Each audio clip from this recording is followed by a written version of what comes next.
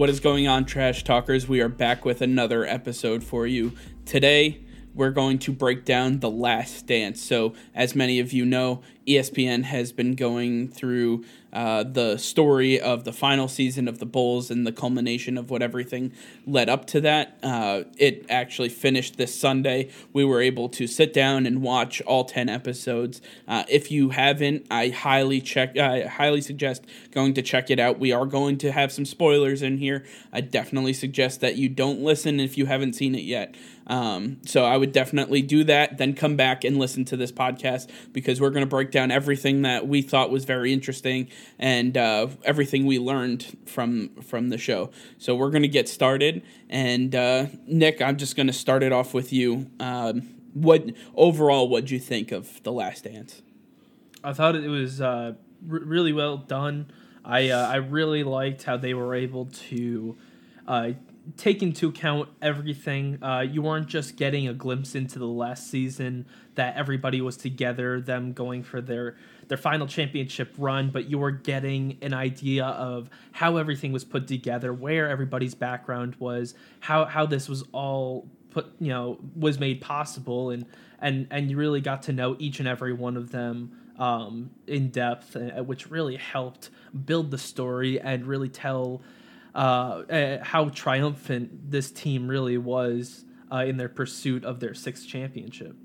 It really was really well done. I really am glad that they were able to get that behind the scenes look in the 97-98 season, because that really added something to this.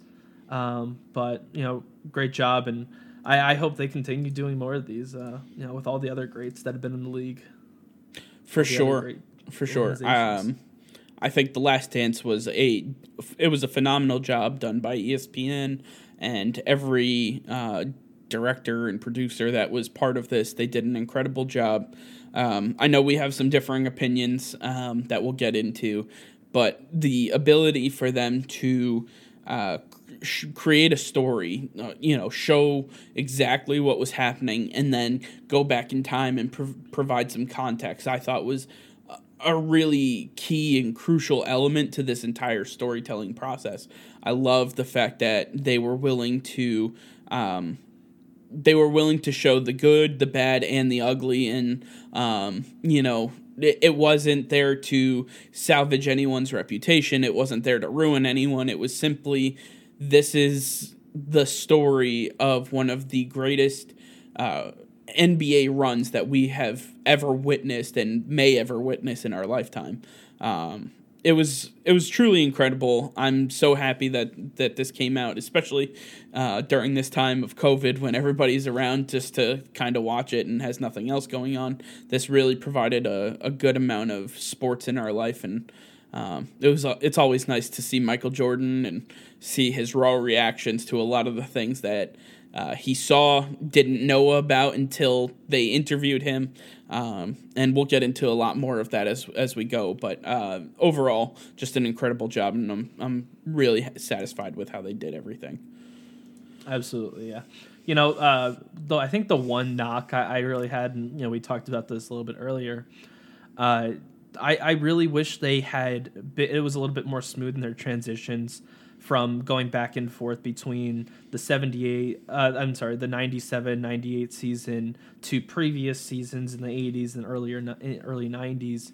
I wish they had kind of worked their way through the timeline instead of going back in time. I thought that would have been a little bit more smooth, and it would have made it easier to follow, because at some points you're seeing guys like Steve Kerr and Dennis Rodman, and then you're like, oh, they've been with the team for many years, but in fact they've only been with them for a year or two, and it kind of makes you put things in the wrong perspective. You're not remembering, or you're not getting the right idea of how everything went down. So I wish they were a little bit more clear about that, but it's just a small knock I have against it. It See, still and wasn't fair. I liked that idea. Like I said, I think it provided context because, and we don't have to debate this extensively, but I mean, the idea is that it was the last dance, right? They're telling the story of the 97, 98 Bulls, and anytime they wanted to make a point, they had to go back in time to provide context for people who weren't there, for people who didn't know what was going on at the time, people who, like us, who were, little kids, we didn't know what the hell was going on. We like basketball, though. So it's real. I thought it was very important to have it done that way because they stuck to the idea of this is the story of the last dance, and these back in time scenarios are going to provide context for what we're trying to talk about, not necessarily, we're not necessarily talking about the entire Bulls run, even though that will be covered. It's really just the story of that final season. Mm-hmm. So, yeah. So we have a couple questions and scenarios that we have culminated from our watching time. Each episode, just to clarify, is an hour. So there's 10 episodes. It's 10 hours. Great documentary. It's on ESPN Plus. Again, I highly check it out. That being said, this is your final attempt to stop watching before there's any spoilers. Go. So Nick, do you think do you think Dennis Rodman, when Scottie Pippen returned in 1998, do you think that his issues of not being like the go-to guy for Michael, was that an overstep? Do you think he was justified in his thinking? How do you think that should have played out? Yeah, I like the way Dennis Rodman reacted. I think I would react in the same manner because, for the majority, or, for the beginning of the season, it's just you and MJ. And you have that chemistry working together. You know that there's a history between Scotty and MJ, but that's not in the current. That's not what we're dealing with right now. It's me and you, and we're doing this together. We're putting on a show together. And then all of a sudden, your best friend comes back, and I'm the third wheel, and I really understand where Dennis is coming from. So I don't think he was being overly dramatic when he got annoyed and frustrated that he wasn't getting the attention from Michael, from the entire team, from the fans. He wasn't in the spotlight anymore. He was in the background. And so he had trouble finding himself as a role player. And I think that stems from his time with Detroit and San Antonio, where he had more of a star role. He came into this league and was one of the best defenders right off the bat. And that's why he was brought to Chicago. They put aside his ridiculous attitude and everything that comes along with Dennis Rodman, how outlandish he can be. They put that aside because they know what he brings to the court. And he was delivering and continued to deliver, even though he was forced back into that role player that he wasn't too fond of. But I can understand. It seemed like he found his groove towards the making that playoff run, that they were in the stride of things. They had a good chemistry working, all of them together. But I think it was once Scotty initially came back, that's I really understand why he had trouble falling initially, right back into that role player. You can't just go from being at the top to being a background guy, not getting any credit for doing your job at a high level. That's just a hard blow to take for a guy like Dennis Rodman, who likes to be in the spotlight at all times. Yeah, so, I mean, I profoundly disagree. They weren't winning basketball games. I mean, it really comes down to the simple fact that they struggled mightily without Scottie Pippen there. And, as much as Dennis Rodman felt like he was the guy that MJ could lean on, the team needed more. And without Scottie Pippen, I mean, they all said it at the end, but without Scottie Pippen coming back from his demands to be traded and from his prolonged injury, they don't win that series against Utah. It's pretty simple. And I think Dennis Rodman as great of a defensive stalwart as he is, he provided very little on the offensive side of the ball. And if there's nobody else who can kind of pick up some of the scoring when A, Michael's on the bench, or B, that he's being double teamed, somebody like Scotty can take one-on-ones and truly has to be guarded as somebody who's a very good threat to either drive in or take a shot. I mean, he could do both, and it took a lot of pressure off of Michael. So, and they were able to win that way. It showed. So, I think Rodman should have taken a little solace in the fact that they weren't winning basketball games with just the two of them, and that the welcoming of Scottie Pippen should have been there more than his own personal feeling of I should have been the guy. Well, it's not a secret that Michael Jordan had trouble getting rid of the ball. He always wanted to be the guy with the ball in his hands in every moment to make the big play. Dennis Rodman, he knows he's a defensive player. He knows that's where his role is. But there were a lot of people to help on offense. They had Tony Kukoc. They had Steve Kerr. They had these guys who were able to help out. But MJ is not giving them that many opportunities. And when Steve Kerr was given the opportunities, he thrived. He helped them win the championship. I don't think without Steve Kerr, they might not win it. He had a few shots. But you can't tell me that Steve Kerr had the same impact that Scottie Pippen had. It just I won't believe that for a single second. Scotty's a facilitator. He's not really a scorer all that much. He's more of He was second on the Bulls in scoring. Yeah, I know. He was he had a lot of those accolades, second in pretty much everything. But I just don't think what he did couldn't be replaced.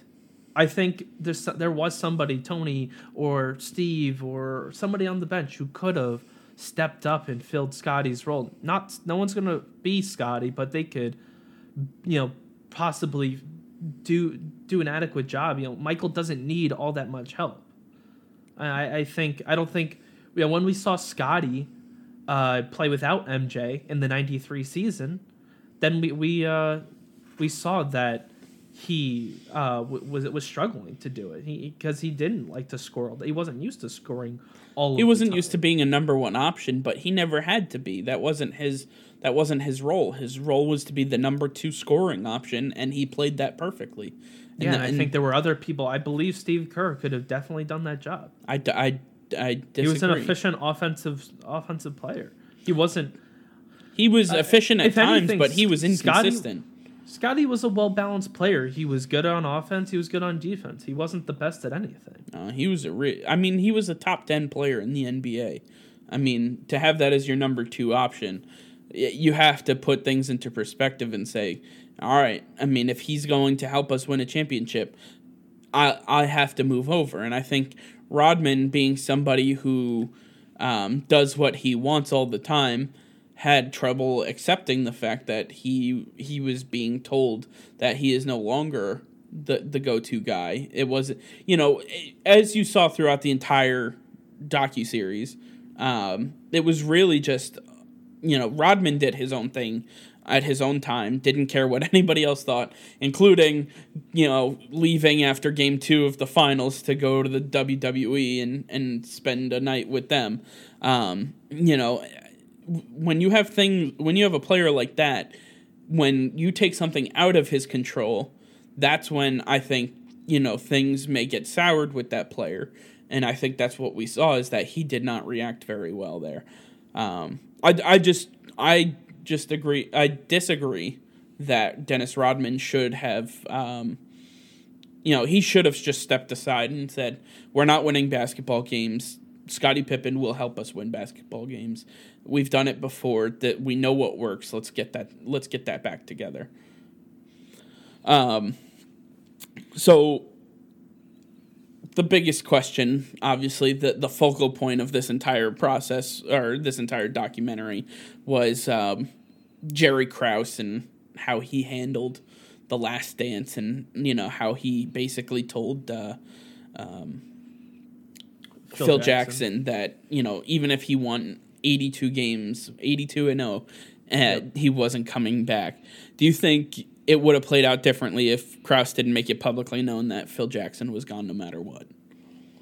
I don't think that it would have. I believe, it was already known. Like, Phil Jackson knew coming to the season. I think the players knew. I don't think, because Phil Jackson had titled the season before it started, The Last Dance.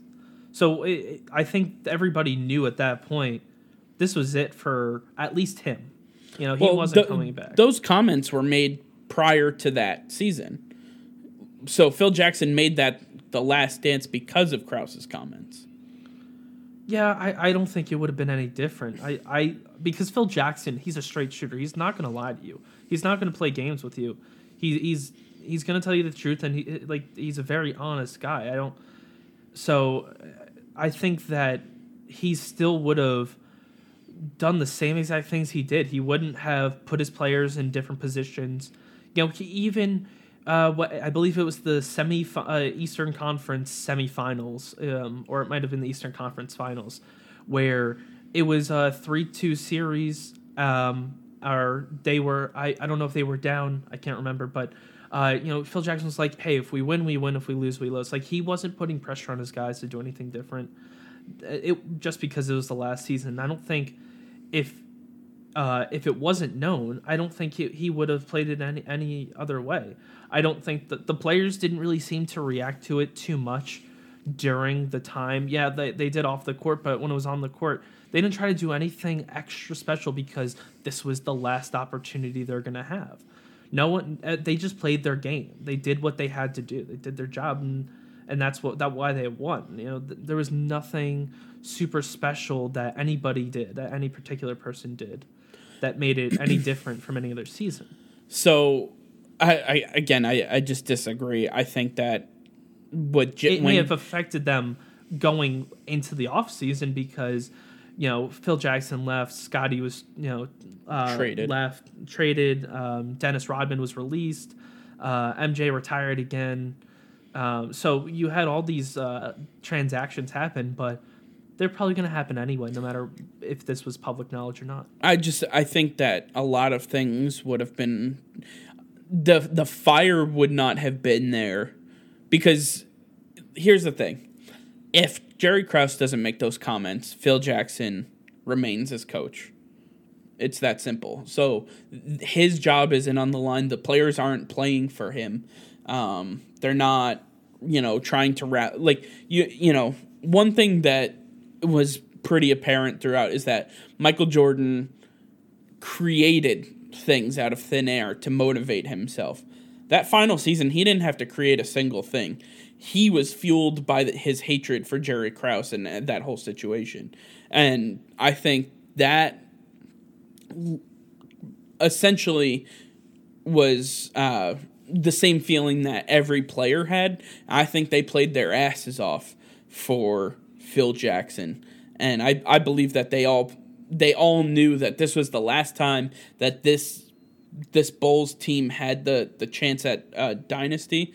This was going to be their legacy. They knew that this was coming to an end, and they wanted to leave it the only way they knew how, and that was the end of a three-peat. I think that's where we kind of see a difference here, is that they knew that they were heading toward the end, and they gave absolutely everything. I mean, look at Scottie Pippen, right? He was so hurt in the finals, but if he knew that there was another season to come around, he may not have come back during that finals, with the back injury. He may have just sat out and said, you know what, if we lose, we'll get him next year.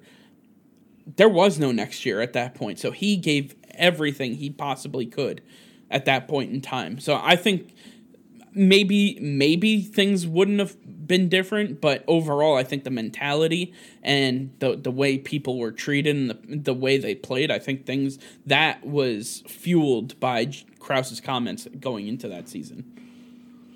Yeah, I mean, it's definitely possible. Jerry Krause was made a lot of enemies.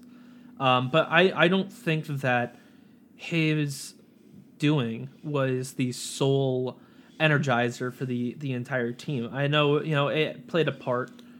Some people, Scotty didn't want to play because of his contract situation. The injury happened. MJ used it in the beginning of the season to fuel him, but as they really showed, MJ found a way of finding somebody on the opposing team to fuel his anger, to fuel his drive.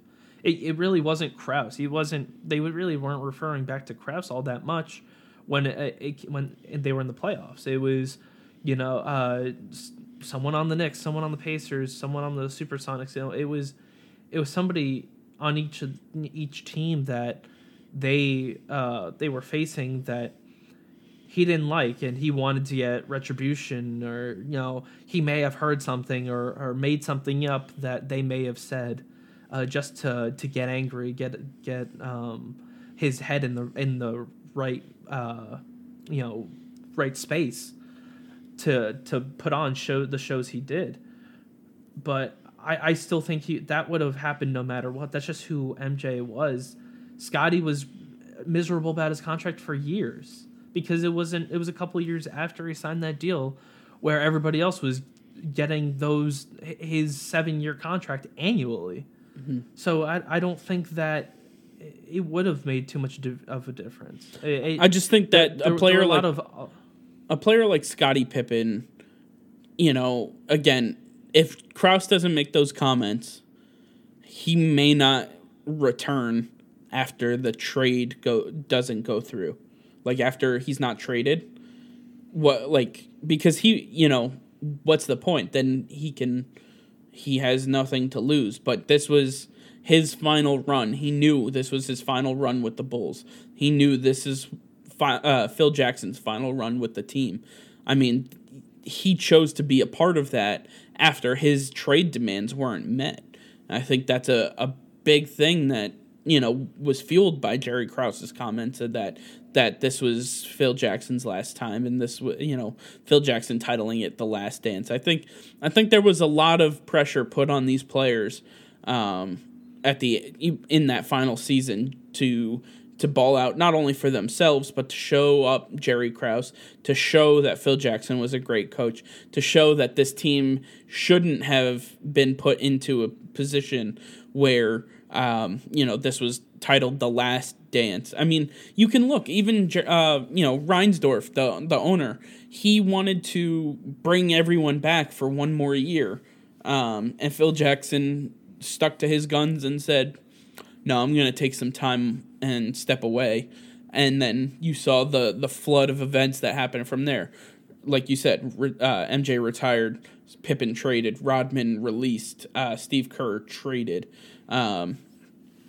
Everybody went their separate ways. The whole team disbanded at that point. And then, not too long after that whole process was Jerry Krause was relieved of his duties.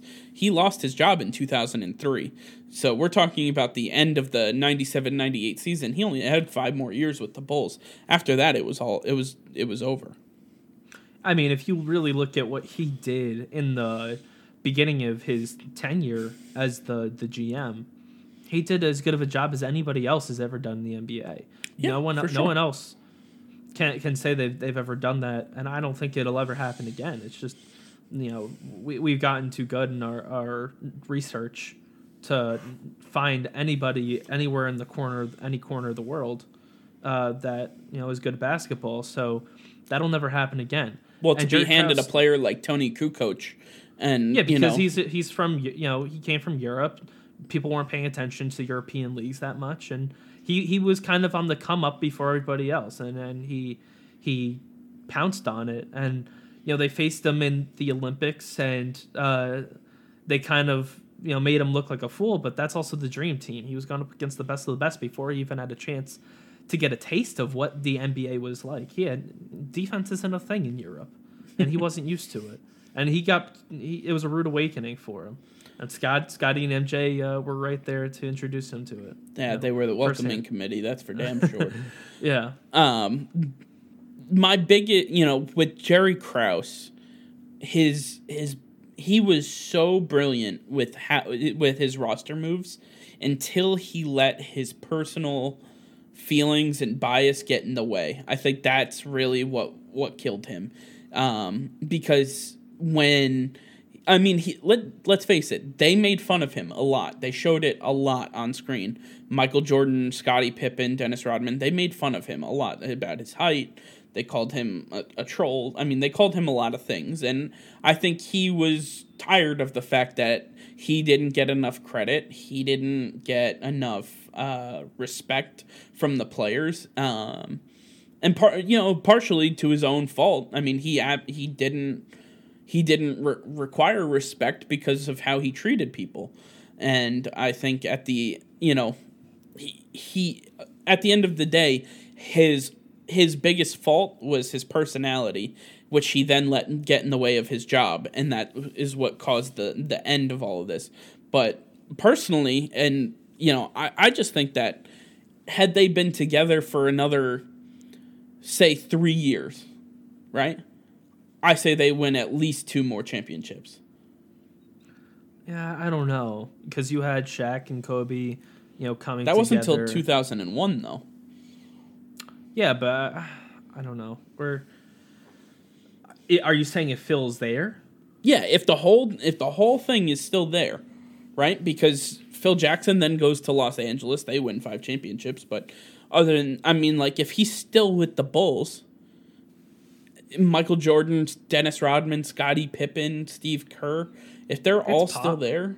It's possible. Michael was getting older. His body was having trouble keeping up, playing 45 minutes every game for the entire season, plus an entire playoff run.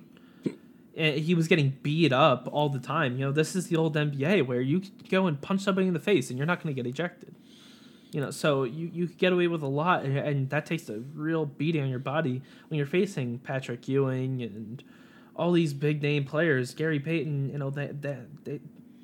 These are the best of the best going up against each other, and you're always gonna double team Michael Jordan, no matter who it is, who you have on your team, because that's just how good he is. You need to stop him. If you can stop him, then you take the heartbeat away from the Bulls, and you throw them off their pace. So I don't know if I think someone would have come around soon. I mean, there were teams who had in the past were able to get to MJ and beat him down and throw him off his game, throw everybody else off their game when they're thrown into new roles. So I don't think that I think winning 2 more in 3 years is asking a lot. Maybe 1, but I'd be I really don't think they could win more than 1. I don't think that's feasible. I know they won. They had 2 3-peats, but the game was also evolving. New people were coming in to the league. I just don't think that everything was going to hold true for another few years. Yeah, I mean it's pure speculation, but my belief would be that they had the talent to at least compete for a championship. If they were together for 3 more years, they would have been in the playoffs all 3 of those years. And as much as anyone else, anything can happen in the playoffs. They could either, get swept. They could, dominate. You never know what could happen. So I think speculation is tough, but overall, I think it was truly, it was sad to see it end. And Michael Jordan put it the best way. He was like, "Listen, if you offered a 1-year contract to everyone to come back, I guarantee you everybody would have come back." He said it might have taken Scottie some convincing, but overall, if he knew that he was going to get everybody that he wanted there back, including Kerr, MJ, Rodman, Phil Jackson, he would have done the same exact thing. And I would have loved to see for them to go for a 4th straight. Even if that was the final season, even if they didn't culminate in a championship, I think they had one more really good opportunity in them. But you said something that was very interesting. You said the game was a lot more physical in the 90s, which is fair. 80s and 90s, it was very fair. Do you think players from back then would be able to succeed in today's game, where if you sneeze on LeBron James, you get caught, a technical and personal.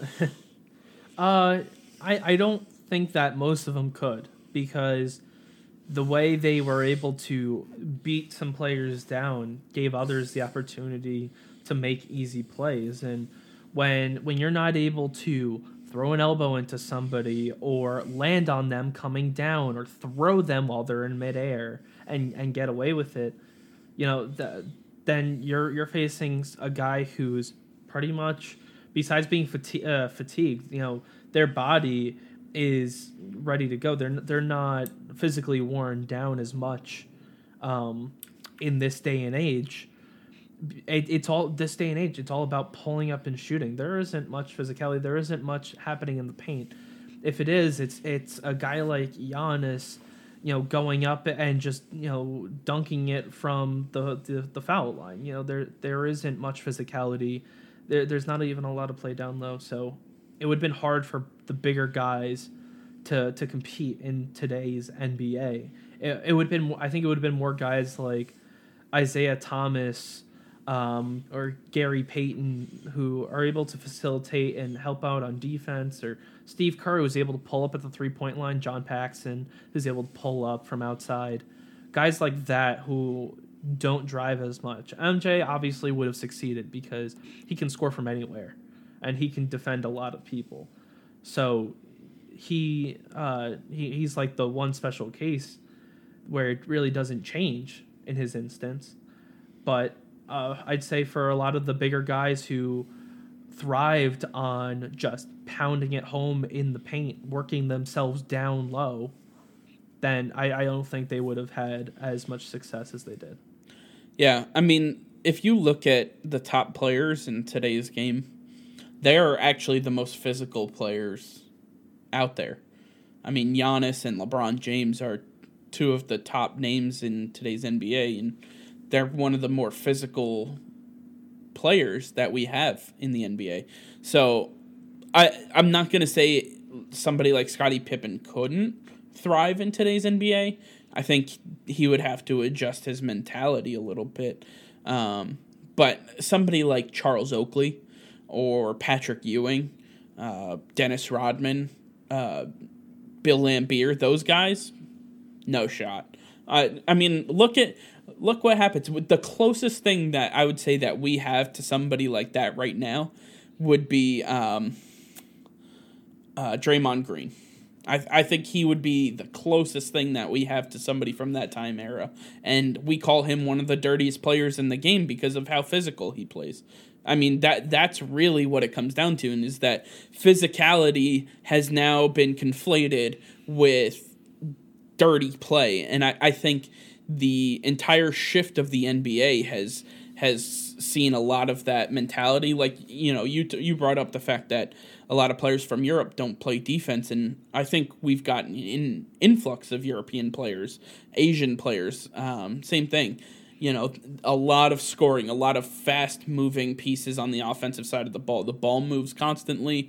The up and down the court, it wasn't half-court offenses. Like, those are gone now.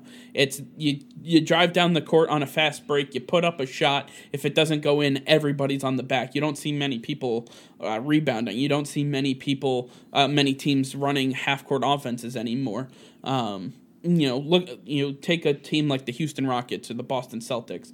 Those teams run more than any team that I've ever seen. Like, they're constantly, they get the rebound on the defensive side of the ball. They're up the court, the shot's up quick, and if it doesn't go in, they're on the defensive side of the ball again. I mean, it's pretty. That seems to be the way the league is going. It's not, prolonged offensive series anymore. Yeah. Seems like you have to be a better sprinter these days than anything else. It's all about being able to run constantly for 48 minutes, and whoever you add a shot to that, and that makes an NBA player these days. So, if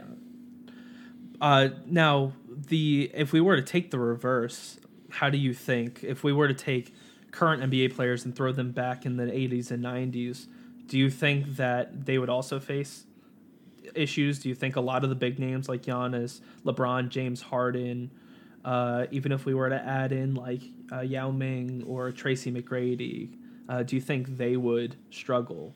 So players like Tracy McGrady, I think they still got some of that. I mean, you look at a player like Kevin Garnett, right? He was kind of the bridge from one side of the era to the other. Same with Kobe Bryant, Tracy McGrady, Vince Carter.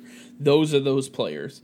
When you're talking about somebody like LeBron James, as physical as he is now, I can't imagine him getting beaten down the way Michael Jordan did by the Bulls. By the Pistons or by the Pacers or by the Knicks. I mean, every team that he faced wanted to knock the ever-living shit out of him every time down the floor. It was that simple. With the Pistons, they had 3 or 4 guys who just surrounded him, and you heard Isaiah Thomas and some of those guys talk about how they wanted to hurt him. They physically wanted to hurt him and get him out of the game. I can't imagine a player like Steph Curry or James Harden, even Russell Westbrook, taking that amount of punishment. I just can't see them thriving in something like that. LeBron James, Giannis Antetokounmpo, those players, they are physically gifted. They are built like brick shit houses. So I think they could take the beating. I don't know if mentally they would want to. If they were brought up in that era, that's a different story. Maybe they, if that's the case, but it's tough to tell. I don't see a lot of current NBA players being able to thrive in the previous eras. And here's my biggest issue, right? We always are debating who's better, Michael or LeBron, Kobe or Michael, Kobe or LeBron. I mean, you can't compare these eras with the way the rules are set up and the way these games are played anymore, because you can't tell me that you're going to compare Michael Jordan to Bill Russell to Kareem Abdul-Jabbar to Larry Bird and Magic Johnson. Like, they all play different styles of basketball. I don't think they can be compared. The numbers just don't match. The numbers are not... They didn't come around the same way as the numbers do now in other eras. So I think that we need to stop with the comparisons and saying, this person's better because of these numbers, or, this person played a more physical style. If you're successful in your era, you're doing what you need to do to win. And I think that's the biggest key that we need to take away. Yeah, I agree. I think some of the big names, LeBron, Giannis, the bigger, more built guys who are more physical down in the paint could do well back then. But then I look at possibly like a guy Draymond Green, even Marcus Smart. These guys who just put their bodies on the line every play, every time. Whether it's offense or defense, they're on the ground going for balls. They're jumping up. They're getting kicked. They're getting punched. They're getting elbows. They're doing whatever they have to get their team the ball and score. And they know their role. They're fine being a role player, so they'll fit on most teams. So I think there are less people in today's NBA that would thrive in the old style of the NBA than other older players playing in today's game. So I think that's why you have to give a little bit more credit to MJ when the debate is being talked about. And like you said, we can't really give a fair comparison. But I think we need to if we are going to compare it, you need to take into account how different the game is versus the other, because the way the NBA has transitioned, it's very soft compared to how it was. And that has a real impact on the numbers. Yeah, I don't think you would see LeBron driving into the paint in year 17 the same way he did in years 1 and 2 if he was getting just absolutely destroyed by a player like Bill Laimbeer for 5 games out of each season plus playoff series. I think if you're getting destroyed by every team that wants to see you hurt, that's going to stop a lot of players from being successful and a lot of players from driving into the paint and trying to score at will. I mean, you have to you have to be some sort of just absolutely insane to welcome that sort of punishment. And obviously, Michael Jordan, as great as he is, was a little bit insane. I mean, I'm not going to be, I'm not going to be, a liar delusional about it. Yeah. So I don't know. I think that overall, a lot of players now couldn't work back then, and I still think a lot of players back then couldn't deal with the lack of touching and a lack of physicality that we have now. So I think it works both ways. It's not just a one-way street here. The players that we have now, just to say that they couldn't compete back then isn't to take anything away from them. I still think James Harden is one of the best shooters that I've ever seen, and Russell Westbrook is one of the best scorers that I've ever seen. Just because I don't think that they can thrive in 1994 doesn't mean I'm taking anything away from them. So I just want to put that out there.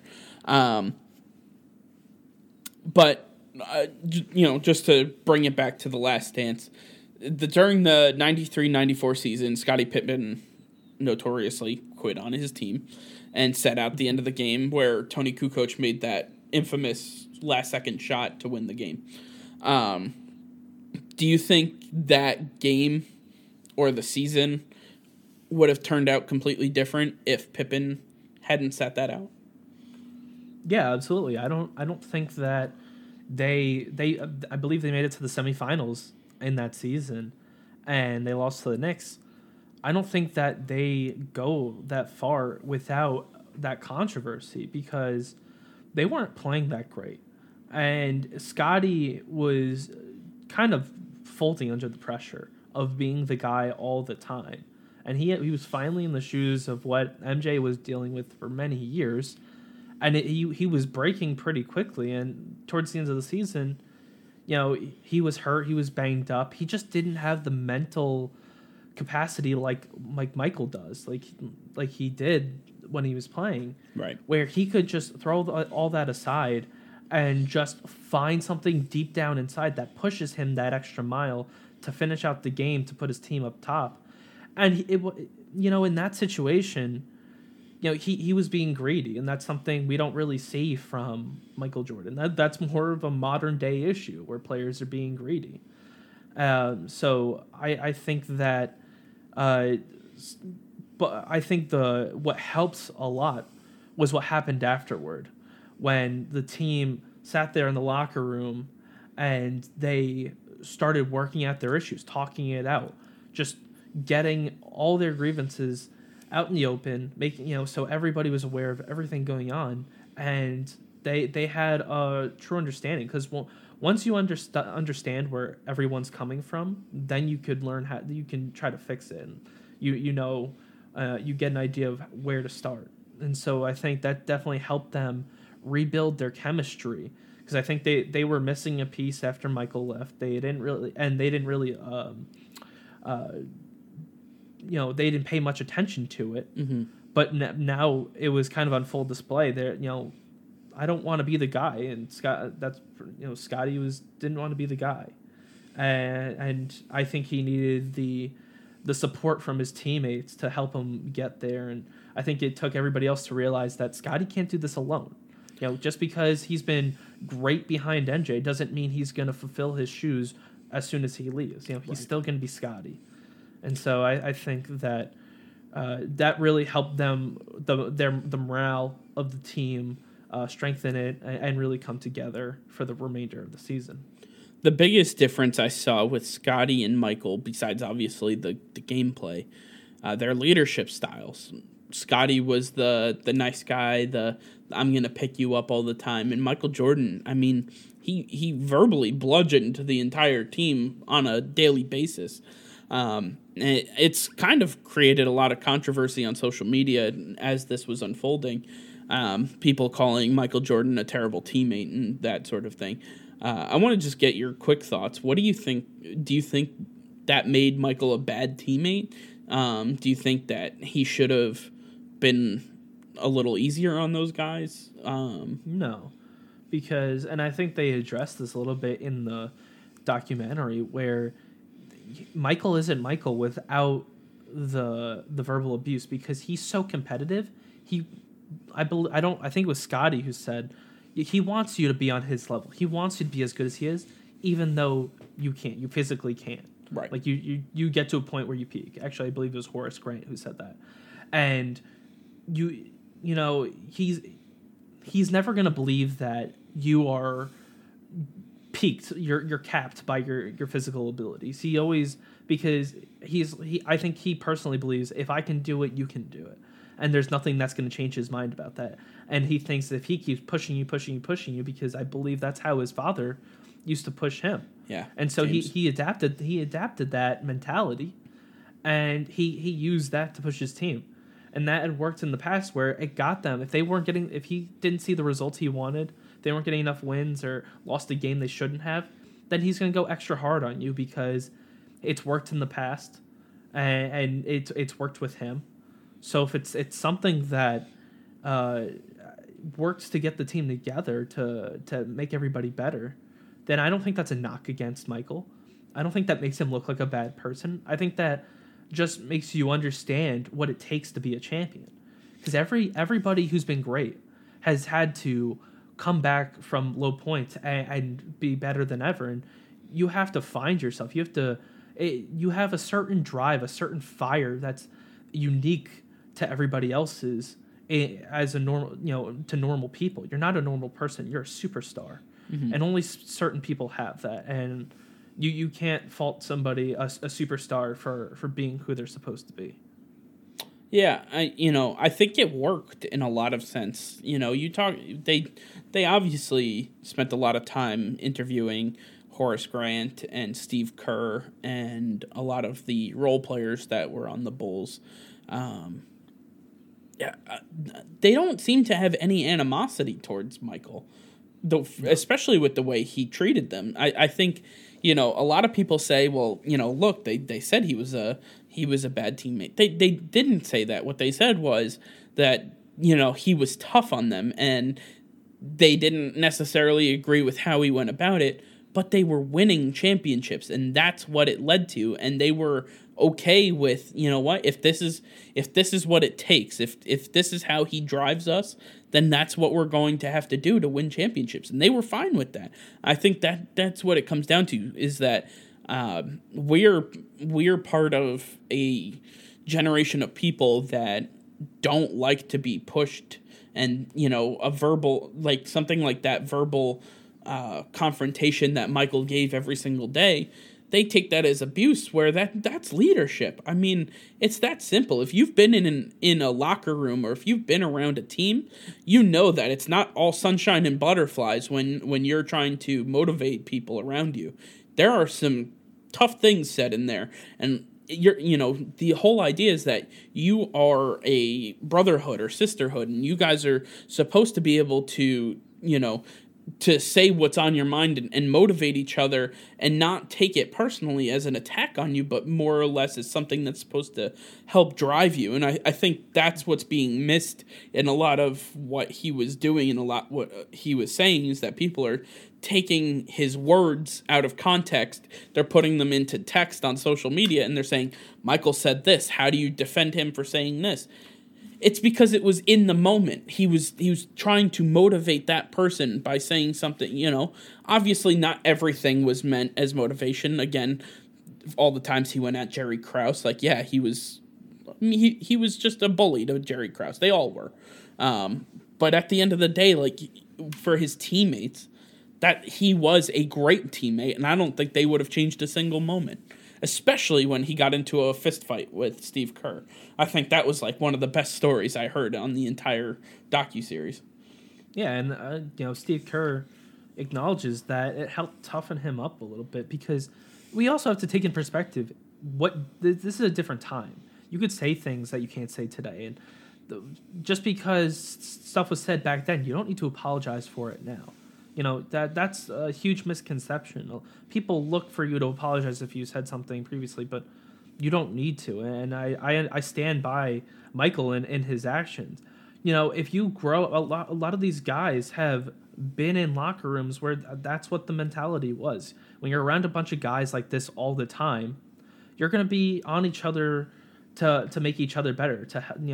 You're gonna work off of each other, feed off of each other, and he needed to toughen them up mentally by yelling at them and all this, because you're gonna go out and face a team that's gonna beat you down physically, and if you are in the right mental state, you can handle the physical attack, and I think that really helped them get through the harder teams late down the stretch in the season.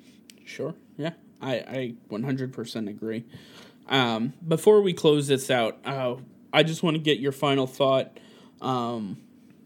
Overall, this was an incredible job. Two things. What was the most surprising or biggest moment for you in the whole series? I think I know where you're going to go with this, so I'm going to choose something different. But I think there was more animosity between Horace Grant and MJ than I thought. Yeah. And I think now it's coming to the limelight even more. I think it's spurred again because MJ said Horace was the one who gave all their secrets away to Sam Smith, who wrote the Jordan Rules book. And that created a lot of controversy back then.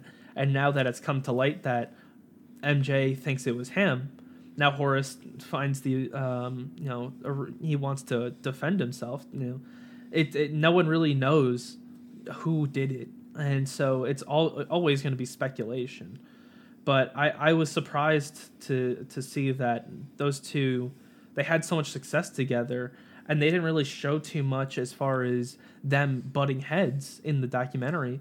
But the way they talked about each other, it just seemed like, and then when Horace was with the Magic and they faced each other, NJ just wanted to go at him, and he really had a dislike for him, and I was really surprised to hear that. Yeah, mine, and we talked about this before, but it was hearing about Steve Kerr's father.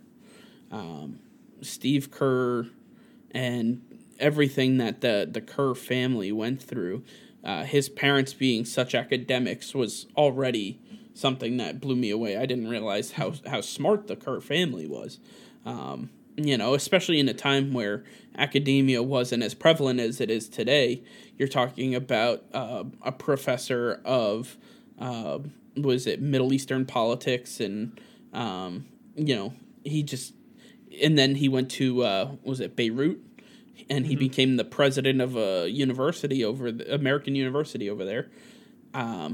The day after he got there, or the day before he got there, the president of the university was kidnapped by some local militia. And then, I don't know if it was the same year or within a year, whatever the case was, but he was shot in the head by that same militia because they didn't like Americans in Beirut. And I was like, what? That is devastating. And this happened while Steve Kerr was in college. This didn't happen while he was in Chicago. But nonetheless, I mean, to share that type of tragedy experience, to share that with Michael Jordan, the way his father was brutally murdered. He was shot and killed for his car, basically. I mean, that's really what it was. He was sleeping on the side of the road because he was too tired to drive. 2 18-year-olds came up, shot him in the head, and dumped his body in a river. I mean, not only to have that happen, but to have two players whose fathers were shot in the head is just incredible to me. That was one of the toughest parts of the entire doc for me, and most surprising for sure. I wasn't prepared for that. I knew there was some tragedy with James Jordan, but I didn't know really much about it. And obviously, instead of looking into it, I found it all out during the doc. But yeah, that was a tough time for me. I think that was a tough time for a lot of people. That was a real shock, and when that all happened, I mean, obviously you had an inclination where that was heading, and sad to see how it played out. I think I was kind of annoyed. I wish they had talked about it. I know they brought it up to Steve and asked him, "Have you guys talked about your dads?" And he said, "No, that's just something we don't talk about." And I kind of wish they did. I feel like if they had that together, built on their relationship on that early on, and I know it was tough for both of them, so I understand why they didn't bring it up. But I feel like that would have made them such a stronger unit, and they wouldn't have faced some of the troubles they did with in the Eastern Conference semifinals and finals, and they would have had more of a chemistry together. It would have been more of a unit because MJ already had chemistry with Scotty and Dennis, right? And he was still working on it with Steve Kerr. I think if they had talked about that, then they would have been a full unit, and they could have gone really far. I mean, they did go really far, but I think they would have had an easier time. For sure. Last question, and this is where we will end this week's episode of Trash Talk. But the Last Dance was an incredible series. I loved it. 10 episodes I thought was going to be a lot. I binge watched the shit out of them. It was incredible. Yeah. If you could have another documentary just like this for any team, any sport, what team would you, past or present, where would you want what would you want to see? That's a tough question. You could go in a lot of different directions, and I don't know, this might come as a surprise, but I might want to go with I believe it was the 16-17 Houston Astros, just to get a glimpse behind the scenes of everything that went down with the cheating. Just to get to know how who started that, who was involved. I wish there was a documentary crew following them that entire season, and we could learn in 20 years, right, what transpired. Because that would be wild. I love to hear about the controversy and all these accusations, but we want to blame certain players without having all the facts. I think if we could have all the facts in that situation, we could put some of these things to rest. For sure.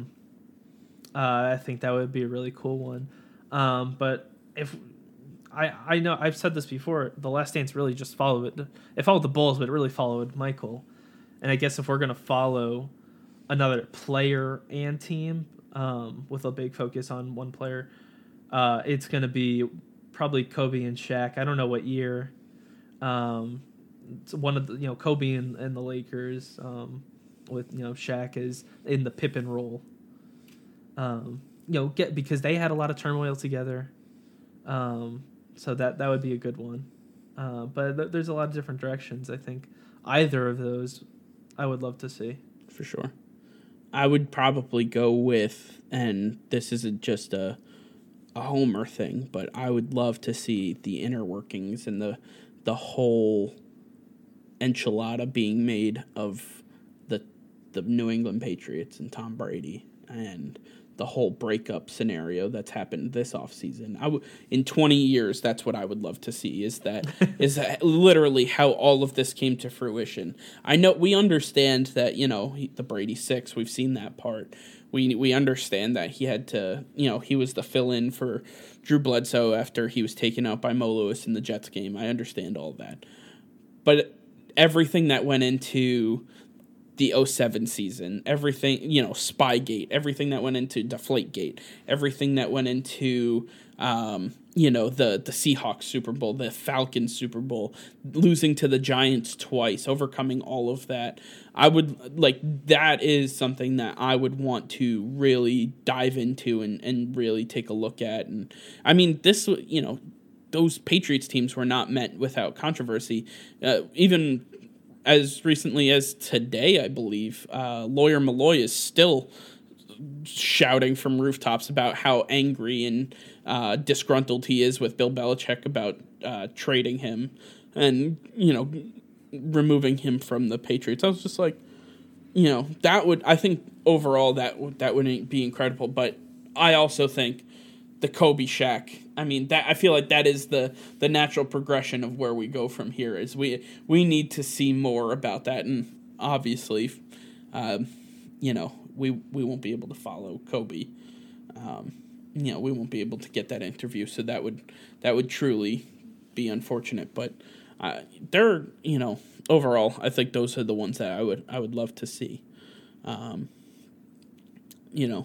I might even go as far as the Yankees, the 2000s Yankees. I'd like to see that as well. Yeah, the acquisition of A-Rod and some of these things that we've taken for granted in recent years.